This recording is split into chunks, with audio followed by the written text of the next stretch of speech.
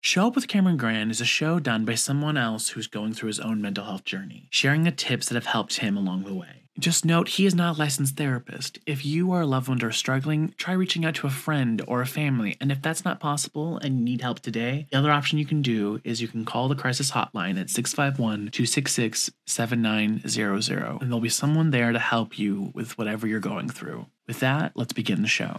Hello everyone, welcome to episode 2 of Show Up with Cameron Grant. Today I thought I would continue what I did last week and let you guys get to know me a little bit more. And to do that, since I used music last time, I thought I would break down one of my favorite movies of all time, which is Stranger Than Fiction with Will Ferrell. It also has Dustin Hoffman, Emma Thompson, Queen Latifah, Maggie Gyllenhaal. And basically the premise of this movie is there's a man named Harold Crick who lives a normal life until one day while he's brushing his teeth he starts to hear this voice in his head. He doesn't think anything of it except, why am I hearing this voice? Until the voice says what Harold Crick doesn't know is that he will die. So then he makes it his mission to try to figure out what this voice was saying, to hopefully save his life. And the reason why I love this and the reason why I'm using this in this episode is because a lot of times it's hard for us to recognize what an intrusive thought is. A lot of people, especially in comedy, make it out to be, just this random thought, or like you're with your group of friends and you just hit them out of nowhere. That is a way of an intrusive thought if you just go with that impulse and hit somebody. But it's not great for recognizing them. Whereas, for instance, if you watch this film, Harold Crick, it goes about his life, he has his job, he has his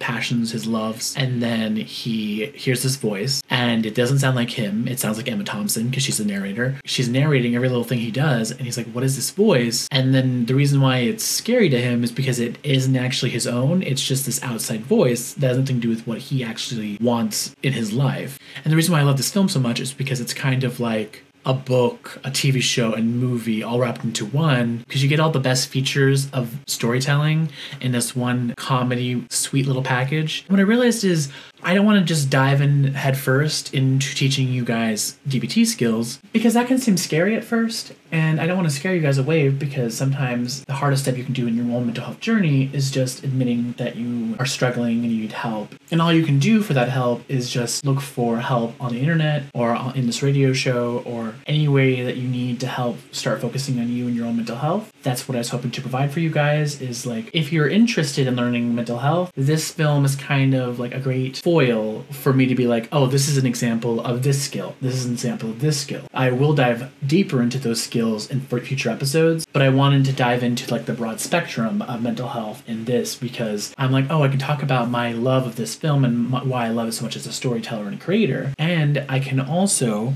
use it to communicate with you guys how much that I want people to realize it's okay for you to look at your own mental health without it being a negative. Because one of the biggest components in mental health is just recognizing what you have control over and what you don't have control over. In order to accept the fact that you have to have good days with bad days, you have to understand that you don't always have control over what you do. And until you can accept that, it makes you feel powerless, and then you're on the verge of something terrible. I'm only a minute into the film, and it starts off immediately with Emma Thompson talking. And what I love about it is so often we get lost in our own lives that we begin to think of them as unimportant. They're just average lives. Who cares? There's so much beauty in that averageness. The best thing that we can do in those moments is to just acknowledge the fact that we are all unique and we all have this perspective on the world. And the best thing that we can do is stay present in the moment and acknowledge the little gifts throughout the day, which is why one of the biggest tools in DBT is the 5 senses, the counting,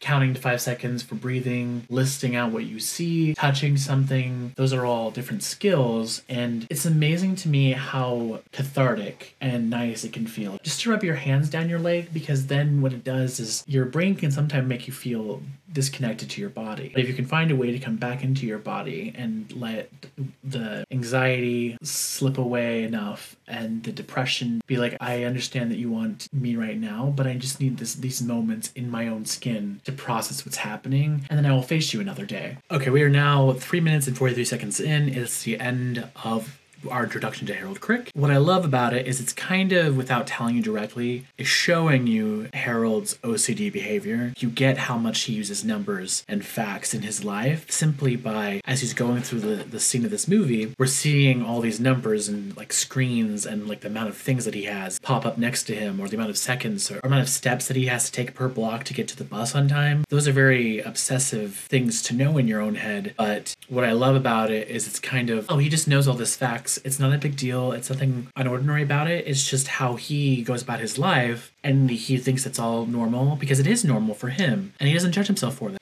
And the last thing I'll say, because it's talking about Harold's wristwatch, everything up till now is extreme narrator. If you read a book, it's like this. Harold's wristwatch is a normal wristwatch, but we get the fact that it likes to feel the air against its face. We get the fact that even though Harold likes tying his tie a certain way because it saves him some time, the wristwatch thinks that this other way of tying his tie is more important. That's something that I love, is like making something as ordinary as a wristwatch have thoughts about what's going on around him, and I really like that examination in this film. He began it the same way he always did, when others' minds would... Hello, someone there? We're 5 minutes in.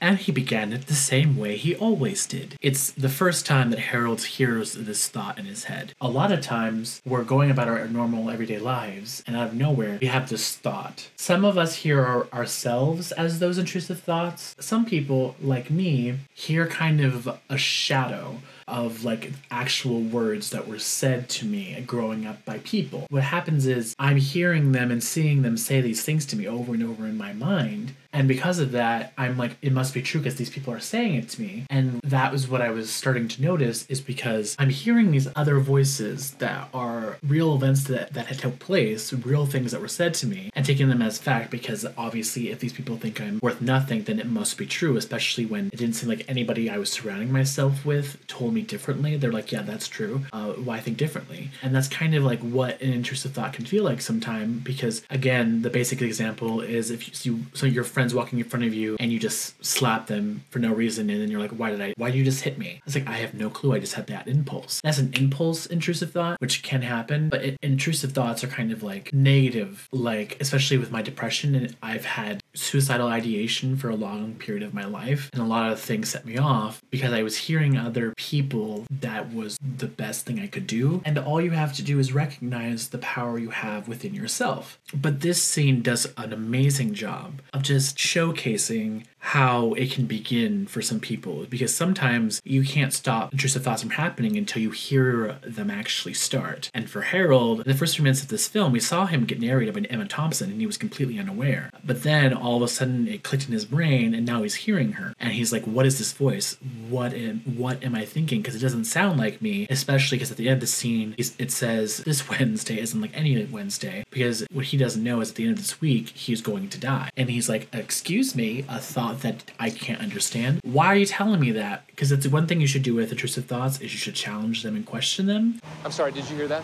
At 6:12, Harold's at the bus, and she says, Harold just thought it was a Wednesday. And then as Harold runs to meet the bus, he misses it, and then there's a woman there who's also waiting for the bus. And this is an example of checking the facts. You hear something in your head, and you start to freak out, and then instead of freaking out, you're like, wait, give me a second. Let me ask somebody else in the room, and if somebody else in the room is viewing this the same way that I am, then maybe I can dive deeper into this anxiety or this feeling I'm having. One, I've checked it in on somebody else to make sure it's actually happening. It's not something that's triggered by previous trauma in my life. This is actually really what's happening, so then I can face it head on. And that's what I love, is like, it's kind of, Harold just thought it was a Wednesday, and then he's like, are you hearing this voice in my head? Because it sounds really bizarre. But he's like, maybe everybody else is now hearing this voice. We are now 12 minutes and 52 seconds in. This is the scene at the baker where he's meeting Maggie Gyllenhaal's character for the first time. And the reason why I love this scene so much is it's kind of like he's going between what he wants to be doing logically, which is being a professional tax person there for an audit, and like these thoughts going on inside of his head. And you'll notice what happens is he allows Emma Thompson's narration to play out through his mind before he goes back to actually being present and allowing himself to be in the moment. And I feel like this is a great example of mindfulness, is because sometimes we have thoughts that feel very powerful and we don't know how to experience life without giving in to them And so we judge ourselves for them. And usually when we start judging ourselves, what would have taken 15 seconds of your time turns into like 5-10 minutes, if not longer, depending on where you are in your mental health that day. Mindfulness is all about staying present in the moment and allowing yourself to have those small moments to be just you and to be there with somebody else in a room and actually engage with them. You can't allow thoughts in your mind to distract you, because then what you're doing is you're living in this thought world, not your present state in this actual world. You have to have thoughts, but bring yourself back to presence so you can actually engage and enjoy moments with people, because sometimes we miss happy times or miss even sad times with people because we're so distracted by what's happening in our head. Whereas, especially if you're down, if you can be down with somebody and they can just listen to you and it's like a shared experience, and you're like, okay, we're giving each other this 30 minutes to dwell on something that's sad in our life, and then we're going to move on, and that's okay. That's kind of like an introduction to mindfulness. It's just imagining a beach and thoughts to come in and out of your life, and you have them for a period, and then you're going to say, I've allowed you to have like the last 5 minutes. It's time for you to recede back into the ocean so I can go back to being present and living my life for that day. It's a scene right after Queen Latifah shows up to help Emma Thompson figure out how to kill the main protagonist of her story, which just so happens to be Harold Crick, because right as of this moment, the author does not realize she's actually narrating somebody's real life. A lot of us, when we're going through things, contemplate different realities in our brain, especially because as an author, she is planning to kill her character at the end of the book and is trying to figure out the best way to get there. And the reason why I stopped to highlight this moment is because for me, whenever my brain went to these places, there was a lot of shame involved. And shame is something that is not justified.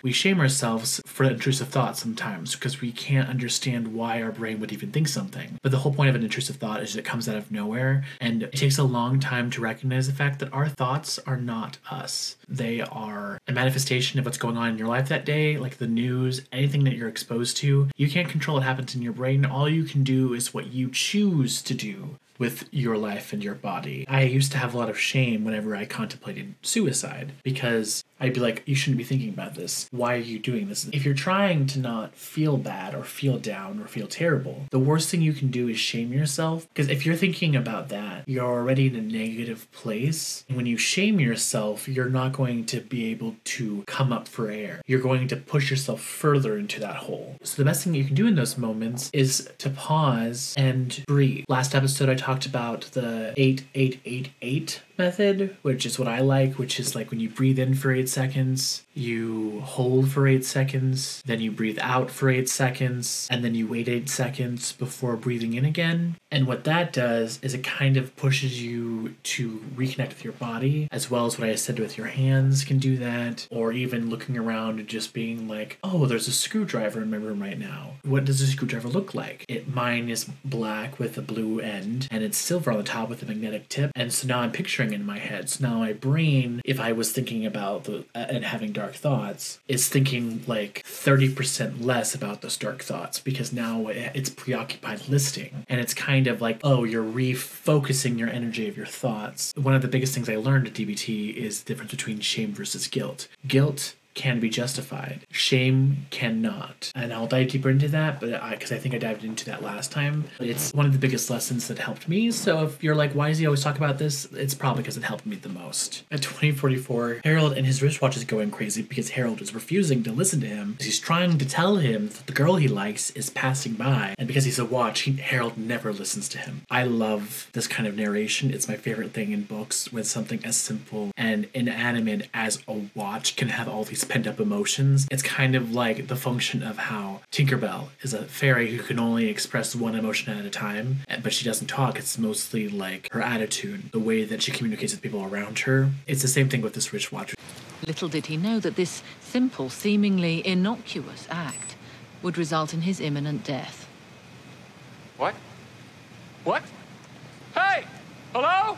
2127, the part that I was telling you guys about, Thompson's character finally said, by resetting his watch, what he didn't know is it would result in his imminent death. At that second, he started screaming at the narrator, trying to get answers. Because if this is going to lead to him dying, he needs to know why. And I wish sometimes that we were adamant about learning like the reasons behind the way we're feeling, as his wristwatch was so interested in trying to help him change the course of his life. Because basically, at the end of the day, in order to allow things that trigger us to become less and less powerful over us, we have to stop, address them, know why we're triggered, so that way every time we get triggered again, we can figure out how to get out of our peak depression or anxiety faster. Because if you're up at the peak, you're not going to get released until you are below a certain threshold. Sometimes you just have to learn different coping mechanisms, and that's okay. The goal is by addressing what triggers us, what makes us feel a certain way, the more and more we think about them, the more and more we understand them, then the more and more we'll be able to address them as they come, let them leave sooner than they would have if we just kept ignoring them and never addressing what brought them here to begin with. 25 minutes. And then the last scene we saw Harold with a therapist trying to get help for something very specific to him. The biggest thing you need to learn for anybody struggling with mental health: advocate for yourself. If what you're being told by a therapist and what they're telling you to respond with doesn't feel like it's actually what you're dealing with, then maybe it's time to see a different therapist. Maybe explain to them that you don't want to use the kind of medication they're prescribing. Or maybe if, for me, for instance,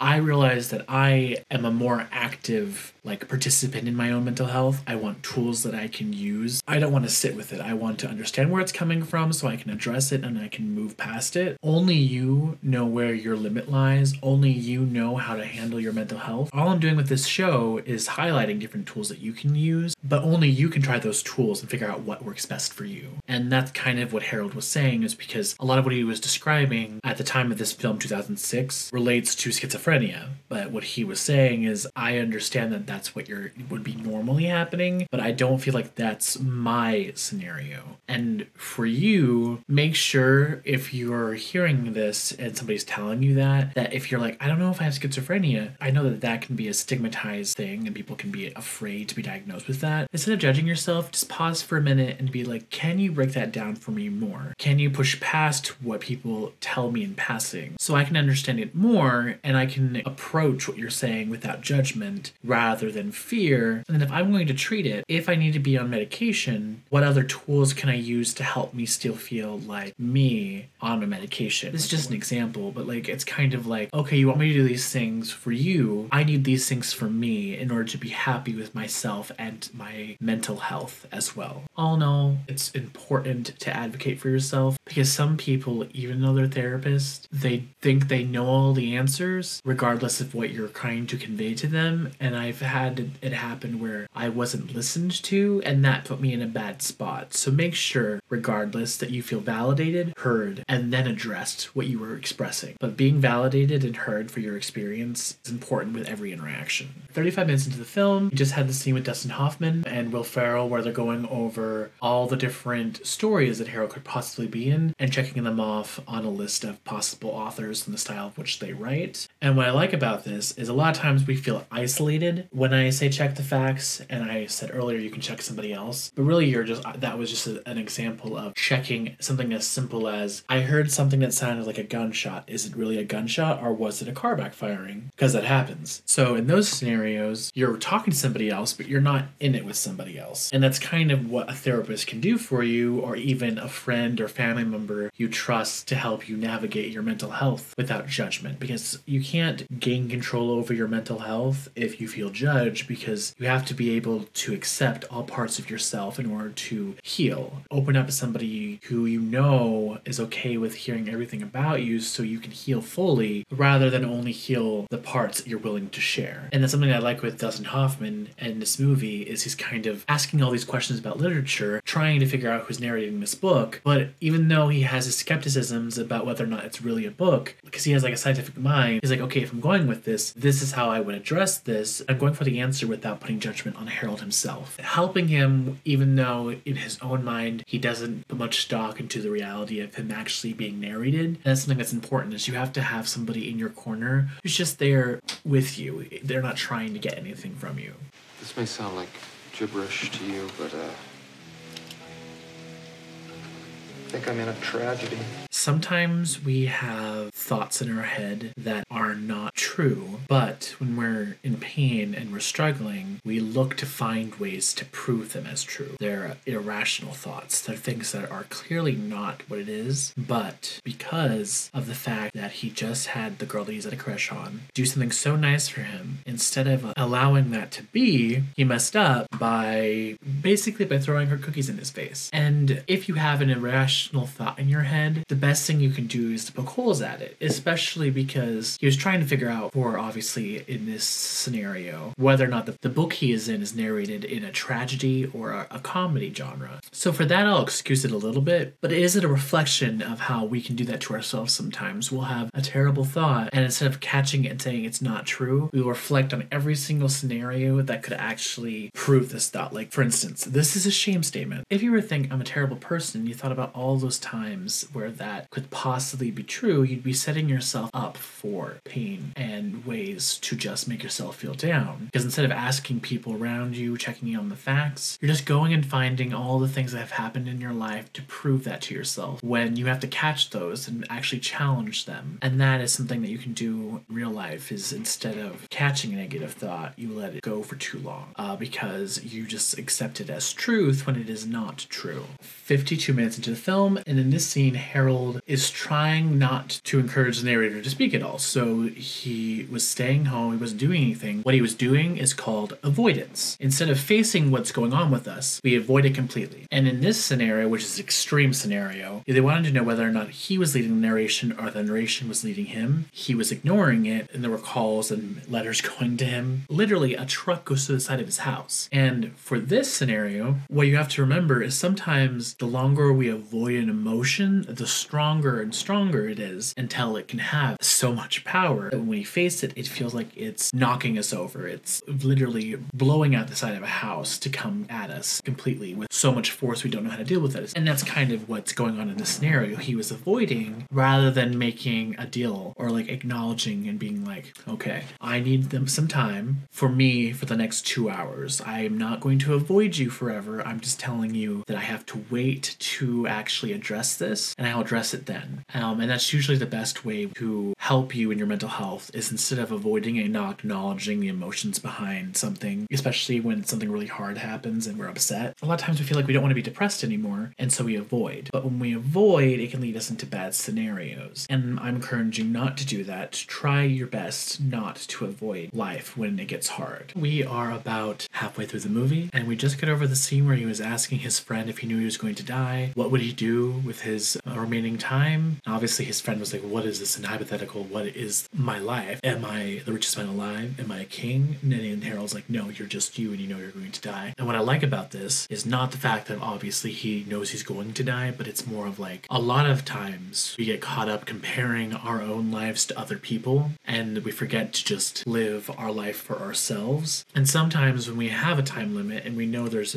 only so much time left, what it does for us is it gives us an opportunity to choose to live in the moment and embrace us for who we are. We just got to the part where he got a guitar, he's learning to play it, he's putting himself out there, getting new friends, finally going to ask Anna Pascal, Maggie Gyllenhaal out. And what I like about this is when you can learn to be present, when you can be mindful, you can find happiness every second of your life, because you're allowing yourself to register the difference between when you are at your peace mode, when you're just navigating life and how it is, and when you're going up and down, whether that's happiness or sadness. You'll know when you're returning to what I call, I want to say a plateau, because a plateau makes it sound boring, but it's kind of like, it's, you know, when you return peace. And that's kind of what he's doing, is he's like finally allowing himself to live this moment. But in that same scene with the guitar playing and all these other things that he's learning to do, if you're ever at the point where you're not able to do anything to prevent yourself from what's happening to you mentally, the best thing you can do is act opposite. If you're avoiding doing the dishes, do do them, that seems like an understatement. If you can't do them, you can always do like, I'll do my dishes slowly, I'll do like them for a minute, whatever I get done in that minute is fine, and then I'll move on to something else. It's the same thing with like, oh, I'm really depressed and I want to live in that, or I have this passion for the guitar, I can pick it up and like live a couple of hours in my passion rather than my depression. It's kind of like you're acting opposite by finding what brings you happiness in the moment. And sometimes when you are depressed, you're not going to instantly feel happy. Usually it's gradually you'll return to normal. It's not like an instantaneous fix. You'll slowly get there, but knowing the things that you have in your life that bring you happiness when you are at a place where you're extremely depressed or have a lot of anxiety, you can do these things to slowly bring yourself back down to your normal self. And that's kind of what he's doing. He's like, I now know that I have this time limit. I now know that I'm going to die soon. And instead of causing myself a lot more anxiety or being depressed about all this time I've lost, I'm allowing myself to live every second to the fullest because every second matters, which every second of your life matters no matter what. It's just sometimes we don't acknowledge and register that. We are an hour and 12 minutes in. Harold has just discovered who is the person narrating his book. And what I like about it is there's a power in facing what's happened to you head on. He could have retreated, he could have tried to avoid it. Instead, he found out her name, and now he's going to actively try to go and find her and speak to her, and obviously try to change her mind, where obviously this is a movie in your own head. What I would say is when you have thoughts that scare you, stop and confront them for a second and then ask, why am I having this thought?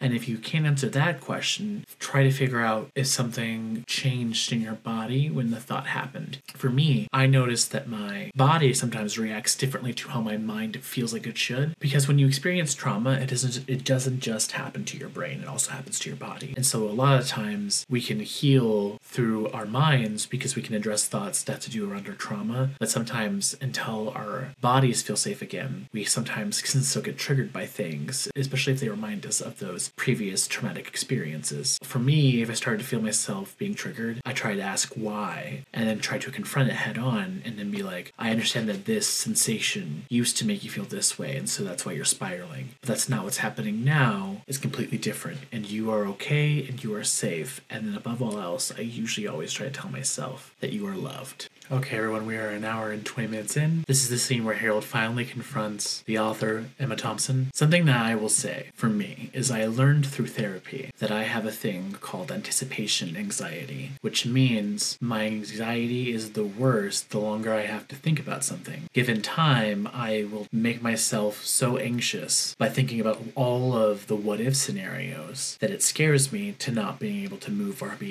have action. So I learned through therapy that the best thing I can do for myself is to stop questioning whether or not to go and do something. Stop thinking about those what ifs and just go for it. Go for the thing that scares you, because I'm telling you, no matter what it is that scares you, nothing that actually happens is going to be as scary as what you are putting in your head. Which is why in this next scene, when he talks to the author, you can see him sweating because he's dreading what this is going to be like because he's worried about his death. But by confronting it and actually having the real conversation, it can no longer be this thing that he's built up in his head. It's just the reality of what it is. And that reality is a lot better than anything he could have put in his own head. 30 minutes left. And Harold has just given the book of his life over to the professor that's been helping him analyze whether or not the best thing to do is to let what the story says happen, or to hopefully change something so he can continue to live. And what I love about the fact that he gives it over to the professor is the fact that he knows he's not a professor. He knows he doesn't know that much about English or how a story functions or how that works. And so what he's doing is he's saying, I trust you to help guide me with what happens next. And there's a beauty in rationally accepting something where you're like, I don't know what's going to go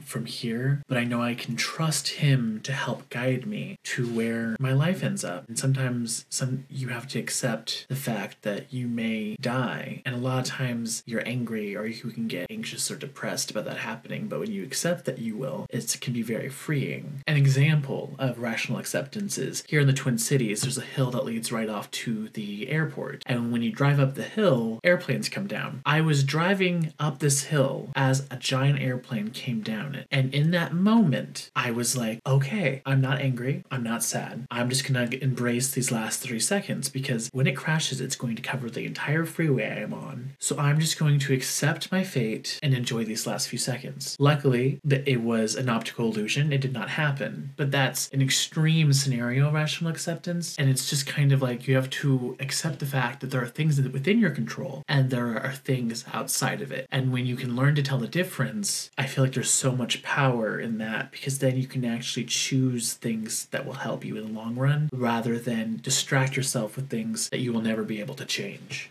An hour and 28, Harold just heard Dustin Hoffman explain to him that the best thing he could do is to live through what she has tentatively written for her book and explain to him that by accepting this fate, he could die and it would be so poetic and it would mean so much. Or they could ask her to change it and he could survive, but at the end of the day, everyone lives only so long and everyone has to face death. So really it's a choice between a known death or the unknown of this other outcome that could eventually happen. And what I love about the way he's talking, Dustin Hoffman, is it's very clear that he doesn't want to be saying these things to Harold, but he's such a literary professional that he can see that what she wrote out and the payoff is so beautifully poetic that to see it come across would mean so much. As a writer and a storyteller, I understand this. But in this scenario, it's a real person. And if he lives through this, you were writing a book knowing that the person's fate is actually tied into how you end it. It's kind of like, how do you want to spend your last days? Do you want to be sad about the fact that you were going to die? Or do you want to spend it choosing to be happy in spite of that? This is now going to be when I share one of my favorite quotes by somebody who's no longer with us, and her name is Nightbird. The thing that she said that stuck with me is the fact that she is somebody who has had a terrible life. She has been struggling with cancer for so long, and recently she did pass away from cancer, but something that she said, which I feel like is so impactful, is the fact that you can't wait for the terrible times to be over to choose to be happy, because you have no control of when they will be over. All you can control is how you view this moment and every moment after. And that beauty is kind of what that scene reminded me of, is we can ask Emma Thompson's character to change the ending, but who knows if the way you will go will be as beautiful or as meaningful to the world as this book will be. And either way, I think is a good decision, but it's up to him because it's his life. I think that the important thing is choosing to be happy in every moment and choosing to be open to happiness despite knowing what's coming is important. Because when you close yourself down, you make it so it's harder to be open to the good times. Because the good times can be so simple and quick, and if you don't open your eyes to be there for them, you'll miss them. No, I read it and I loved it. And there's only one way it can end. I love your book. And I think you should finish it.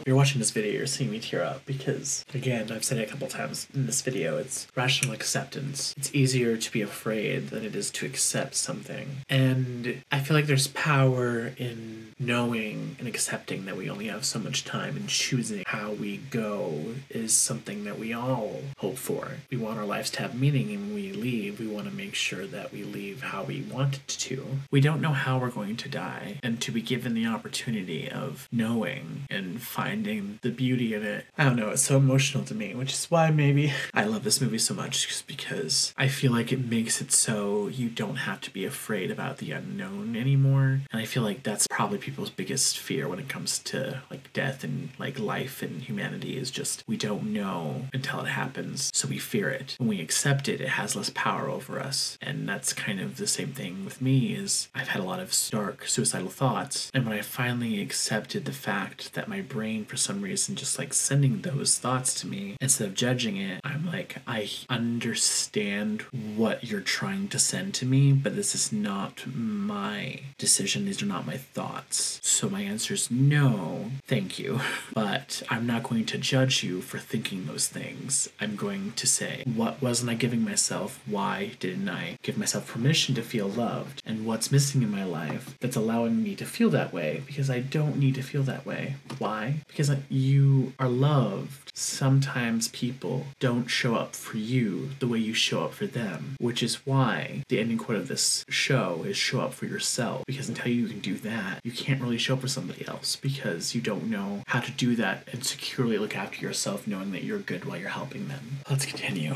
We're nearing the end. I bet you all thought that this was going to be a sad ending. It, in fact, was not. And the reason why I showed this to you is because this film, like, encompasses everything that I love about storytelling. It takes you on this journey. It makes you think about the way you look at the world. It makes you wonder about, like, could I accept that? Or do I also not have power over my own life? And that's kind of the story so much, because it's kind of about accepting you the way you are instead of accepting you the way you want to be. Because if you want to be a certain way, you can get there. But something that I learned, especially because I am big and I want to be healthier, is I'm doing things to get to where I want to be. But I refuse to accept the fact that I have to put myself down and shame me now to get to a me that's more appropriate for other people later. I want to love myself every day until I want to love myself every day, no matter what. And if I get to those places that I want to be, great, amazing. But it's also okay to live here and now and accept it for what it is. Because today matters. You matter. And it's important that you show up for yourself. So I hope you guys enjoyed my breakdown of Stranger Than Fiction with Will Ferrell. To let you guys know that next week I'll be watching The Seventh Seal. It will going over mindfulness. So if you guys want to watch that, or you can listen along and I'll give timestamps. And it'll be the first lesson going over DBT, which will be mindfulness. And again, these are just tools. If you need them and you want to try them out for yourself, you can. Because all I'm here for is to just be a friend, or you can let it go. But whatever else, just remember that you matter and to show up for yourself. Show Up with Cameron Grand runs every Monday on 94.1 WFNU Frogtown Radio with music. If you want to listen to his podcast or see the video version of this episode, you can follow at Gran_Central_